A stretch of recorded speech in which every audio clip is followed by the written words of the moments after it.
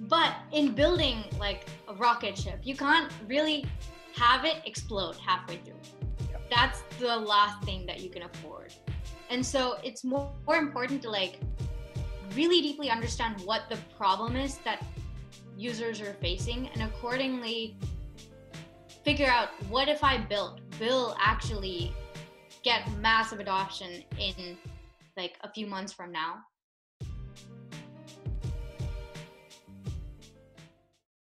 Hey, I'm Aparna. I'm the co-founder and CTO of Opyn. I got into crypto 2015 because I was really passionate about cryptography. Read the Bitcoin white paper and then just kind of fell down that rabbit hole. Started blockchain at Berkeley, and from there decided to drop out of school, take the Teal Fellowship.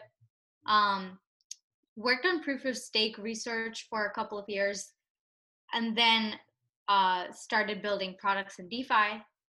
The first product we built was a margin trading product on top of Compound.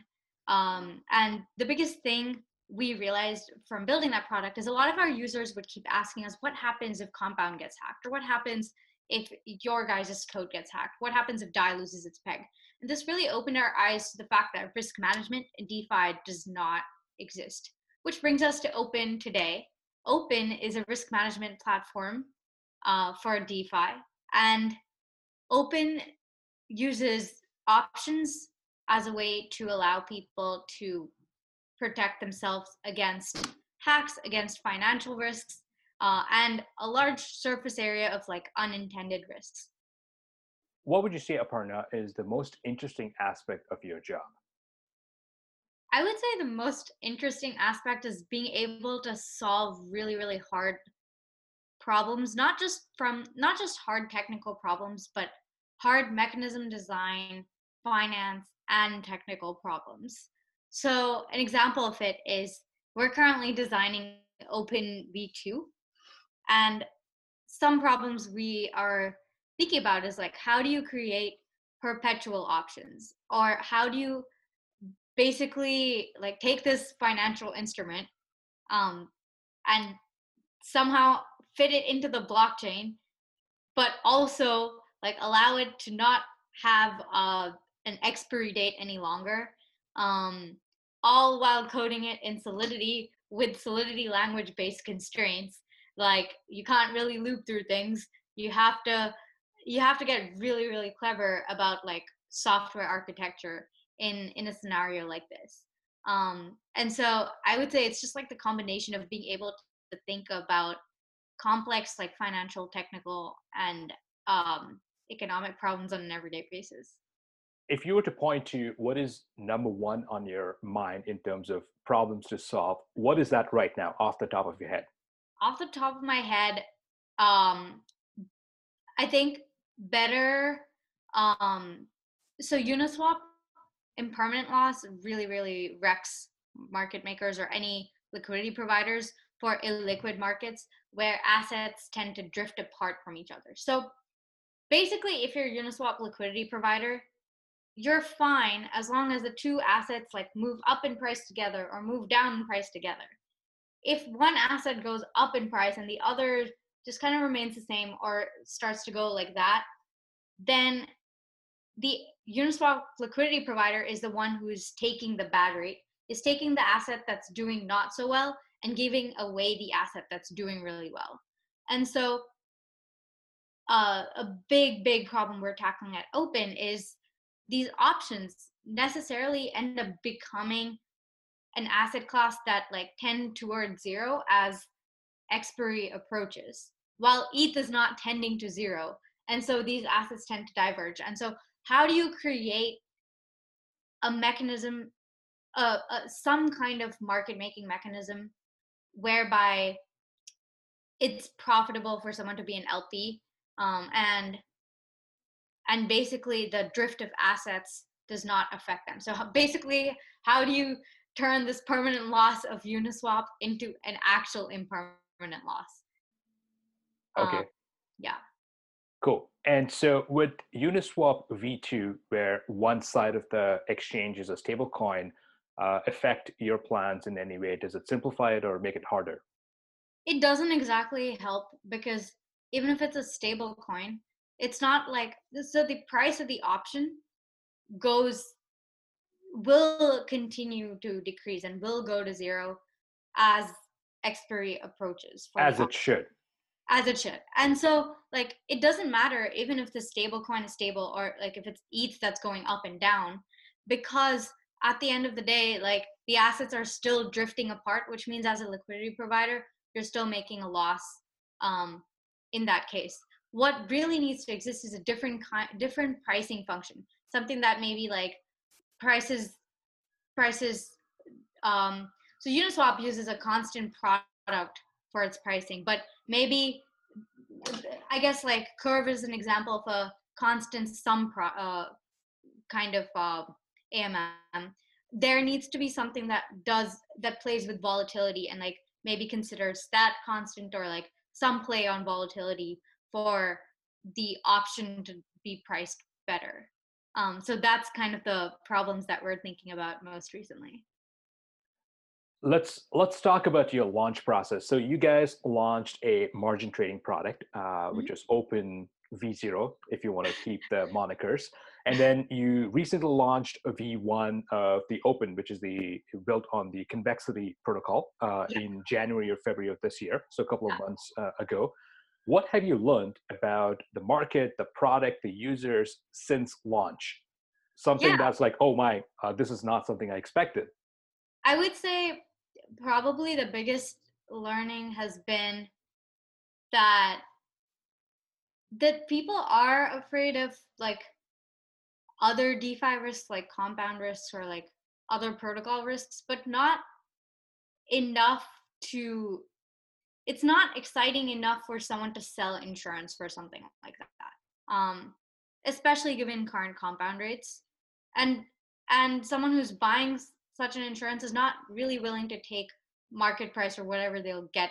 It's not like a hair on fire burning problem.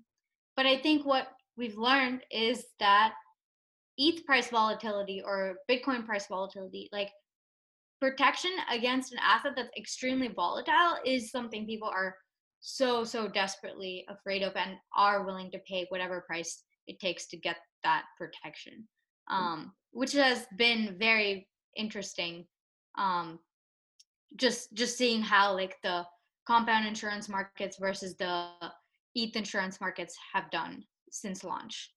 There are lots of use cases of options, right? Yeah. So let's pick one specific use case with the MakerDAO liquidations. Mhm.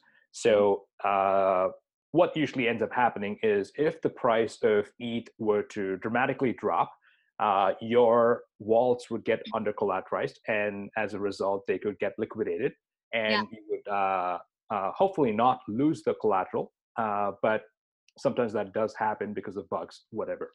So let's take a scenario. Let's have you walk through a user buying an option and three scenarios where the price of ETH were to increase, the price of ETH were to decrease, and the price of ETH were to slide sideways, were stable.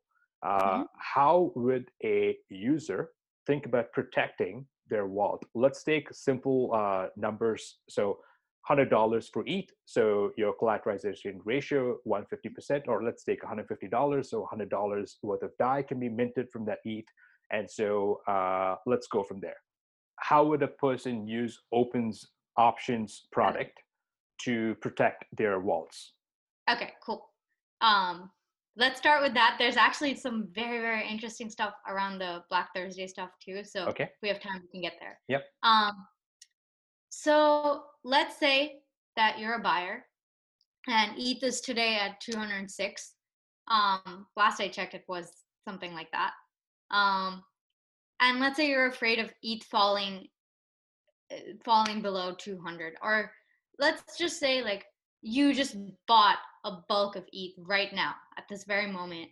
And if ETH just goes down like 50% in the next like 5 minutes, that's not something you necessarily want to happen.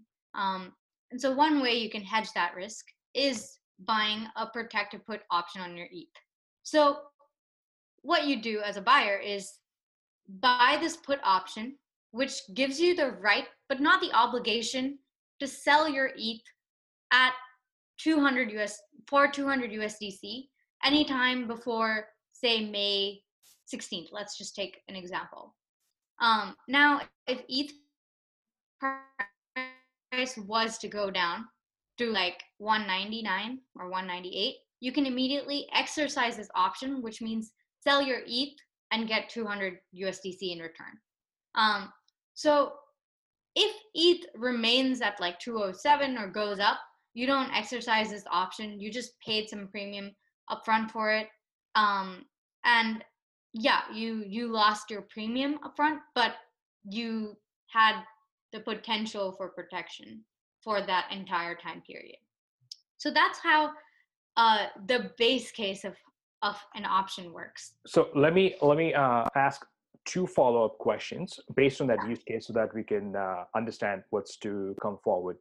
So I'm going to go buy an option, and is the option on Opyn a specific contract with a set of parameters, as in the strike price and the expiry date? And there are multiple of these contracts that either you or the market creates. They're essentially products, they're packaged products. Yeah. And so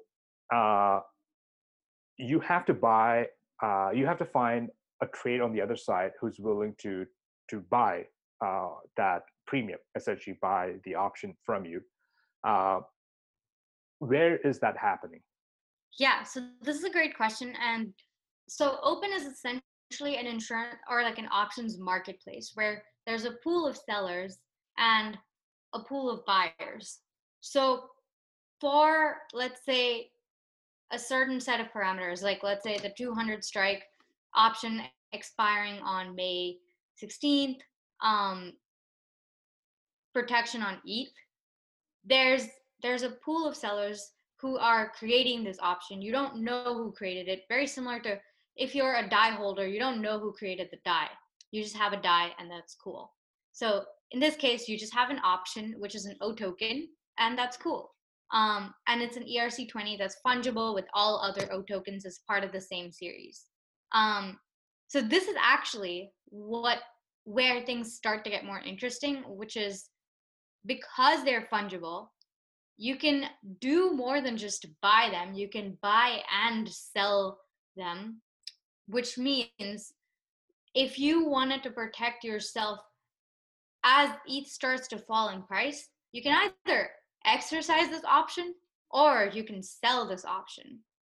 And this is kind of where things start to get even more exciting, because sometimes selling your option is even more profitable than just exercising your option. So we actually saw this happen when ETH kind of went a little below 200 a couple of days ago, where some users were trying to exercise their option. So let's take an example. Let's say you paid $5 to buy this option. Now, let's say ETH is at 199. If you were to exercise this option, you basically have the right to sell your ETH for 200, which is $1 above the market price. So your net profit is you paid 5 for the premium, you made 1 from exercising your option, so -5 plus 1 -4. Instead, if you sold this option on the market, you could instantly make $10 because the premium has now gone up. And so you paid -5, or you paid 5 for this option, but you're selling it at 10. You've already made -5 plus 10, $5. And so having the ability to sell it on a secondary market makes it a very powerful hedge. Okay. So going back to that one statement you said where these O tokens are fungible, does that mean that the different series are fungible, or is it just the tokens within a single series are fungible? Yeah, it's all the tokens within a single series which are fungible. Okay. So what that means is that if the seller were to create a specific, it's like an NFT in a sense, right? It's like an NFT where the parameters are the expiry date and the strike price and all that stuff. And what that means is that there are infinite number of possibilities of creating these series, right? They're infinite series in theory, because Mhm. all of these dates and prices, they're all continuous numbers, right? So Mhm. how is that resolved? Like, is there a rule, or everyone just throws it out and figures out what Yeah. has? So basically, what ends up happening is we create, I mean, anyone can create their own series, but so far we've been creating series. So there's maybe like 5 or 6 series trading at any point of time. And a seller is selling within a series, and the buyer is buying within that same series. It's kind of like if someone took Maker and like had 5 forks of Maker trading at the same time. Each of those dies are like single collateral die is fungible within single collateral die, and multi collateral die is fungible within that. Not fungible between the two things, but since they only exist like 2 or 3 of these, it's still okay. And anyone who's creating die is creating one of these die. They're not creating both, or I they see. may be creating both, but like it's two separate things. Okay, so that's how you're able to make the actual O tokens fungible, even though the Exactly. underlying series are not really. Okay, Yeah. so interesting. Okay, okay, and then the second question I have is, how do you price the premium for these options? Yeah, that's a great question. Um, so currently they're market priced, and when we bootstrap the market, we set an initial price for them based on what a similar option contract would get you in like Deribit on Deribit or other options exchanges. But after that, markets will just buy and sell and price it. Um, this is another reason why like Uniswap as a pricing function for options doesn't make sense. And in traditional finance, they're priced using something called like Black-Scholes, um, which is a better way of pricing an option. And you need to kind of take into account volatility, expiration date, price of the underlying asset, all these different factors. You can't just take into account like how much people bought and how much people sold. Okay, so we've taken this one example of protecting yourself from the ETH price crashing. What Yeah. other use cases do you see applicable to the open option system? Yeah, so another really, really cool use case is like protection against ETH price going up. Now you might ask, like, why would someone want to protect themselves against ETH price going up? Like, we're all bulls here, right? Yeah. But what if I don't get my salary until next month and I can't buy any more ETH like for a month? What if ETH goes up to like 400 and I just missed out on like ETH price going up? So like I can basically buy a call option which gives me the right to buy ETH for cheap or like at a lower price um for the next 1 month. And that's another cool use case for something like Opyn. Um the other really cool thing that starts to happen once you have protection against like upward price movement and downward price movement is you can you can start to basically, if you're a Uniswap liquidity provider right now, you're putting down ETH as an asset, uh, and then you're putting down another token, which means ETH is going up and down relative to this other token. Uh, but as an LP, you're making like impermanent loss from that drift between ETH and this other token. So as an LP, to protect yourself, you could start to buy a put option and a call option on ETH and reduce your impermanent loss. So that's another like example of a use case for for options in general. Um, and then not to mention our all favorite volatile die, which is supposed to be pegged to a dollar, but goes up from like $1.17 to down to like 95 cents, all within a few days. Um, if you could start to have options on DAI, a put option on DAI and a call option on DAI, and package it with DAI, then you basically have an actually stable DAI.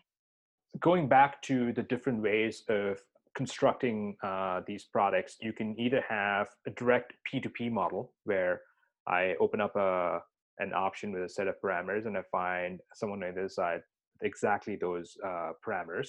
And in the debt market, fixed term loans have not had a lot of success. So that's why Dharma pivoted, if you can consider that. So the most popular and the most successful model right now is the pooled model.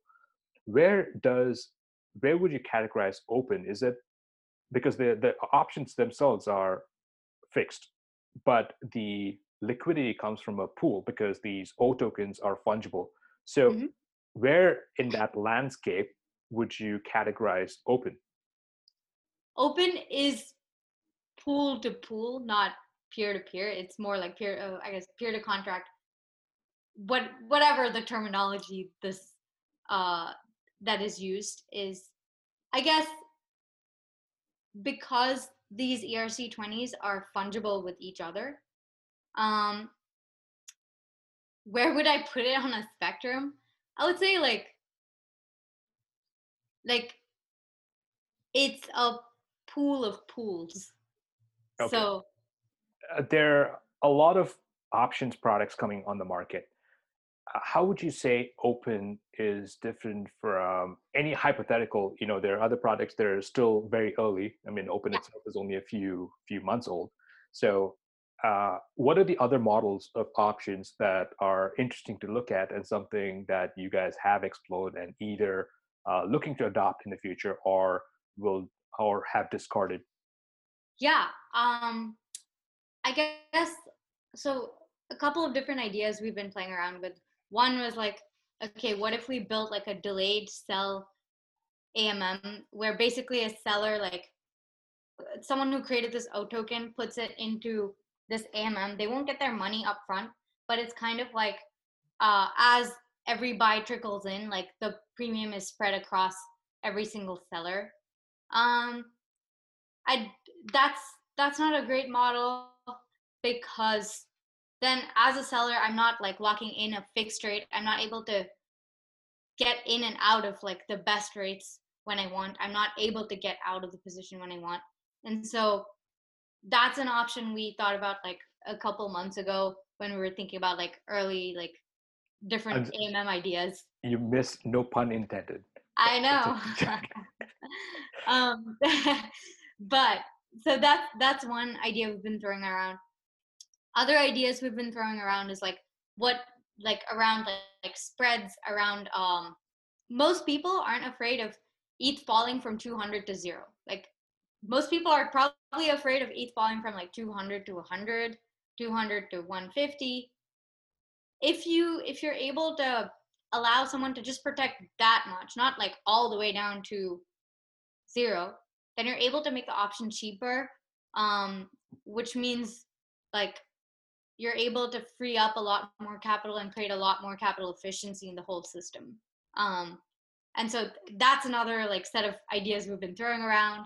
Um, Other things we've been thinking about is how do you make these options perpetual for sellers and for buyers?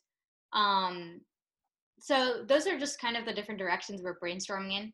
I guess what makes Opyn as it stands right now great is the fungibility of these tokens, that you can sell and that there's a secondary market to sell it. It's very similar to traditional options, and like anyone who's familiar trading traditional options can very easily like pick up that mindset and like apply it here. Um, we've also been like exploring like new pricing models and like new AMM models and like new ways to pool all this, to create better capital efficiency and like pool all this uh, capital that's just sitting around, and see how else we can use it. Okay, I have a question about the settlement or the exercising of these options. Would I, as a user, have to? I mean, obviously, I have the choice whether I want to exercise it or not, whether Yeah. it's profitable or not. Is this something that I manually have to go into the open system and then exercise, or can I set an option or set like a toggle to automatically exercise if it's profitable, for example? No, currently you have to manually exercise it, but that's also something we're working on as part of our V2. So if you forget that you had a option exercise expiring, Yeah. then is there a grace period after to exercise or No, okay? it's kind of just done. Yeah. So how did this happen? So if let's say it's expiring 12 o'clock midnight, and Yeah. then I need to log into the system, let's say 11:55, and can I exercise it anytime up to the expiry, and then expiry, and then it's just binary? I can't do Yeah. anything beyond. Okay, So basically, from the point that you bought the option, you can exercise it at any time until expiry. okay, But and like you would never exercise it unless it was profitable to exercise it. of course, yeah. But the Yeah. expiry is a hard stop. Yeah. The expiry is a hard stop. So from a UX perspective, what you guys can be thinking about is sending an email a day before, a Yeah. couple hours before, a minute before, or Yeah. even an SMS.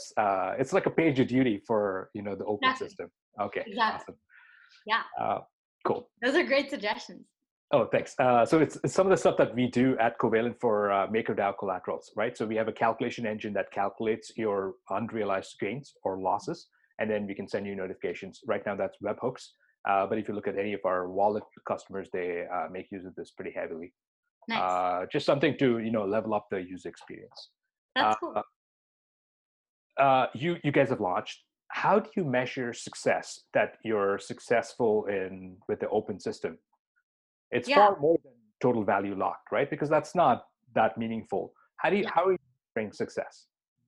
So I guess like there are two answers to this. One is like the numerical answer, but let me start with a more interesting answer, which is like, what do we see as success for ourselves? Which is we're all in DeFi in the first place because we believe that we can build a more inclusive, fair, and open financial system than what already exists today. And a big part of building that we see is DeFi is here. A lot of money in DeFi is only like risk on money today. But that doesn't mean everyone who wants to use DeFi has that appetite of risk on.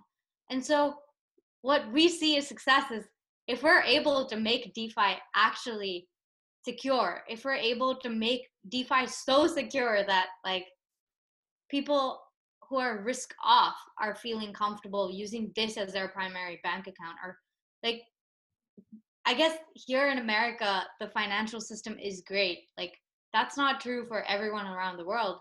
um there's so many like yeah, maybe FDIC offers me like 250K on like my bank deposits, but that's not true for most other countries.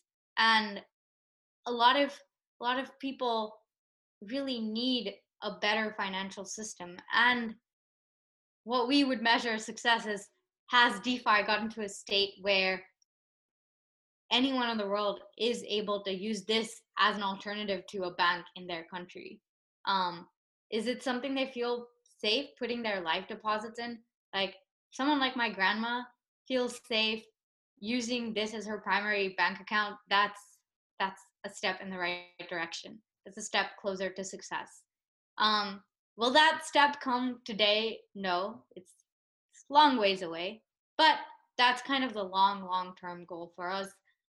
I think in the short term, yes, there are all these metrics which we do measure to help us see if we're going in the right direction. And for Opyn, um, a more valuable metric is total volume as opposed to like total value locked. Just because these are like as things expire, as contracts expire, like money goes in and out of the system. Um, but really what matters is like, is someone who has a lot of money like able to sell a lot today, or is someone who has a lot of ETH able to buy a large amount of protection in like today and comfortably sell that? And so for that, volume really like makes a big difference. Okay, very inspiring. I want to talk about the product itself. Yeah. So far, your focus has been on the smart contract layer, the trustless nature of the smart contracts and the audits and everything that has to go with that. And then I'm guessing in the next couple of weeks, a big focus is going to be on the front end. So what data does your front end expose today? And what data are you looking to expose over the coming weeks? I guess actually over the long term, our focus is on the protocol more than on the front end. In fact, we're at a stage where we're redesigning the protocol. So we're actually starting to build out new smart contracts. Um, for us, the way we see the front end is it's there and it's a way to guide user experiences, just the way like Compound's front end is a way to guide um, other projects into thinking of what front ends can be built, but it's not the front end to the protocol. We don't see it as that at all. And it's more important for us to support other developers building on our protocol, and more important for us to build a very, very secure solidity like base, because that's something that's that's like the fundamental part of building risk management of the future. And so all our efforts are mostly focused on that. Yeah, I mostly agree with that aspect because you cannot cater to all kinds of use cases. Maybe you're catering to a professional trader who wants to be overwhelmed with data. They don't want to see any white space anywhere, or a more novice user who just wants a single buy button and doesn't really care about exactly. different calculations. And so I think that's the right choice. And I think the space is moving towards that, where you have these aggregators who are providing all of these different scenarios for different use Exactly. cases. Exactly. But in building like a rocket ship, you can't really have it explode halfway through. Yeah. That's the last thing that you can afford. And so it's more important to like really deeply understand what the problem is that users are facing, and accordingly figure out what if I built will actually get massive adoption in like a few months from now. And it's okay that it takes that long development process, um, because it's more important for like that thing to not explode than it is for me to ship that today. And another way we think about, I guess, like our iteration cycle is um, you can afford to move fast and build break things at a front end level, but you can't exactly do that at the smart contract level. Um, but you don't necessarily have to take like 5 years to build out a new protocol. You can keep the kind of trust with users and keep up the momentum by like doing few month long cycles. It could be like 5 to 6 months, 5 to 8 months.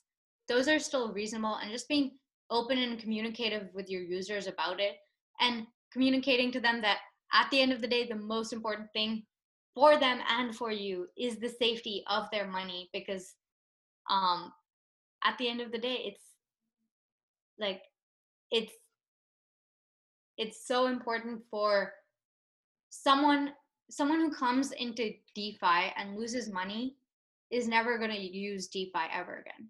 Like imagine putting your life savings into a platform that you thought was safe and you lose so much money in an unexpected way, you get burned. That's the worst user experience. And so it's okay for people to wait the additional time just for this additional security. So I guess that's how we think about it. Okay, cool. So in your view, then Maker should have compensated those guys on March 13th who lost money. Well, no, because I think so. What happened on March 13th was a very interesting scenario where I think it's interesting because I've literally thought of that scenario so many times where it actually doesn't end with Paradigm tweeting, "Hey, like we're gonna we're gonna step into this auction." It ends way worse, where Maker goes down, hits emergency shutdown, causes a bank run on Compound because now everyone's panicking and not able to die. No longer doesn't works as a collateral, so Compound's shut down.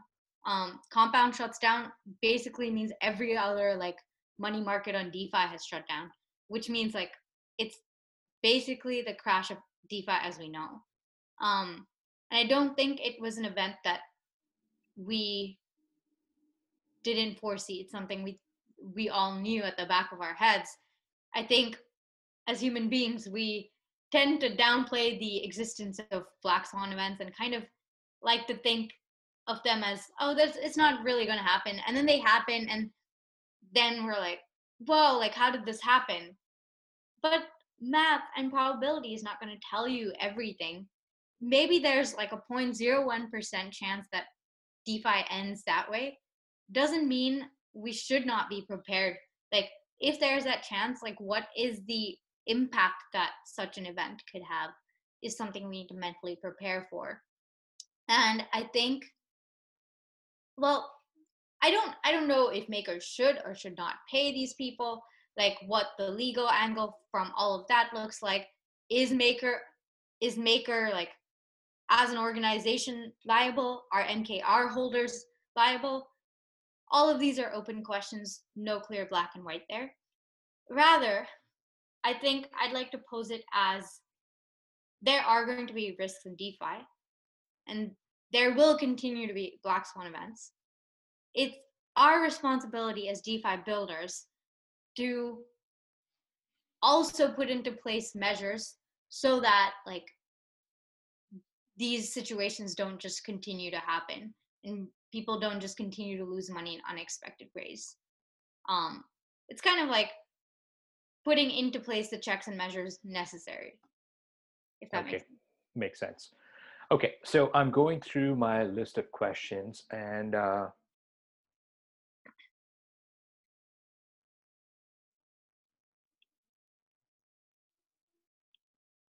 yeah, I think that's pretty much. So one final question is, you have to share something that's controversial about the DeFi space. Controversial about the DeFi space. Um, Well, I mean, okay. This is actually I don't know if this is controversial about DeFi or like DeFi security in general. I think there's been a lot of talk about like should auditors be required to stake like money into projects that they like audit, etc. Um, I'll tell you the take, and then you tell me is it controversial or not. Okay. Um, my take is no, auditors should not like have to stake money behind projects because it's a it's a project that makes the architectural decisions. It's the project that makes the system decisions in the first place. Like, it's not the auditor's job to design your system, to write your white paper. If it was their job, then they are your developers, then they are your team.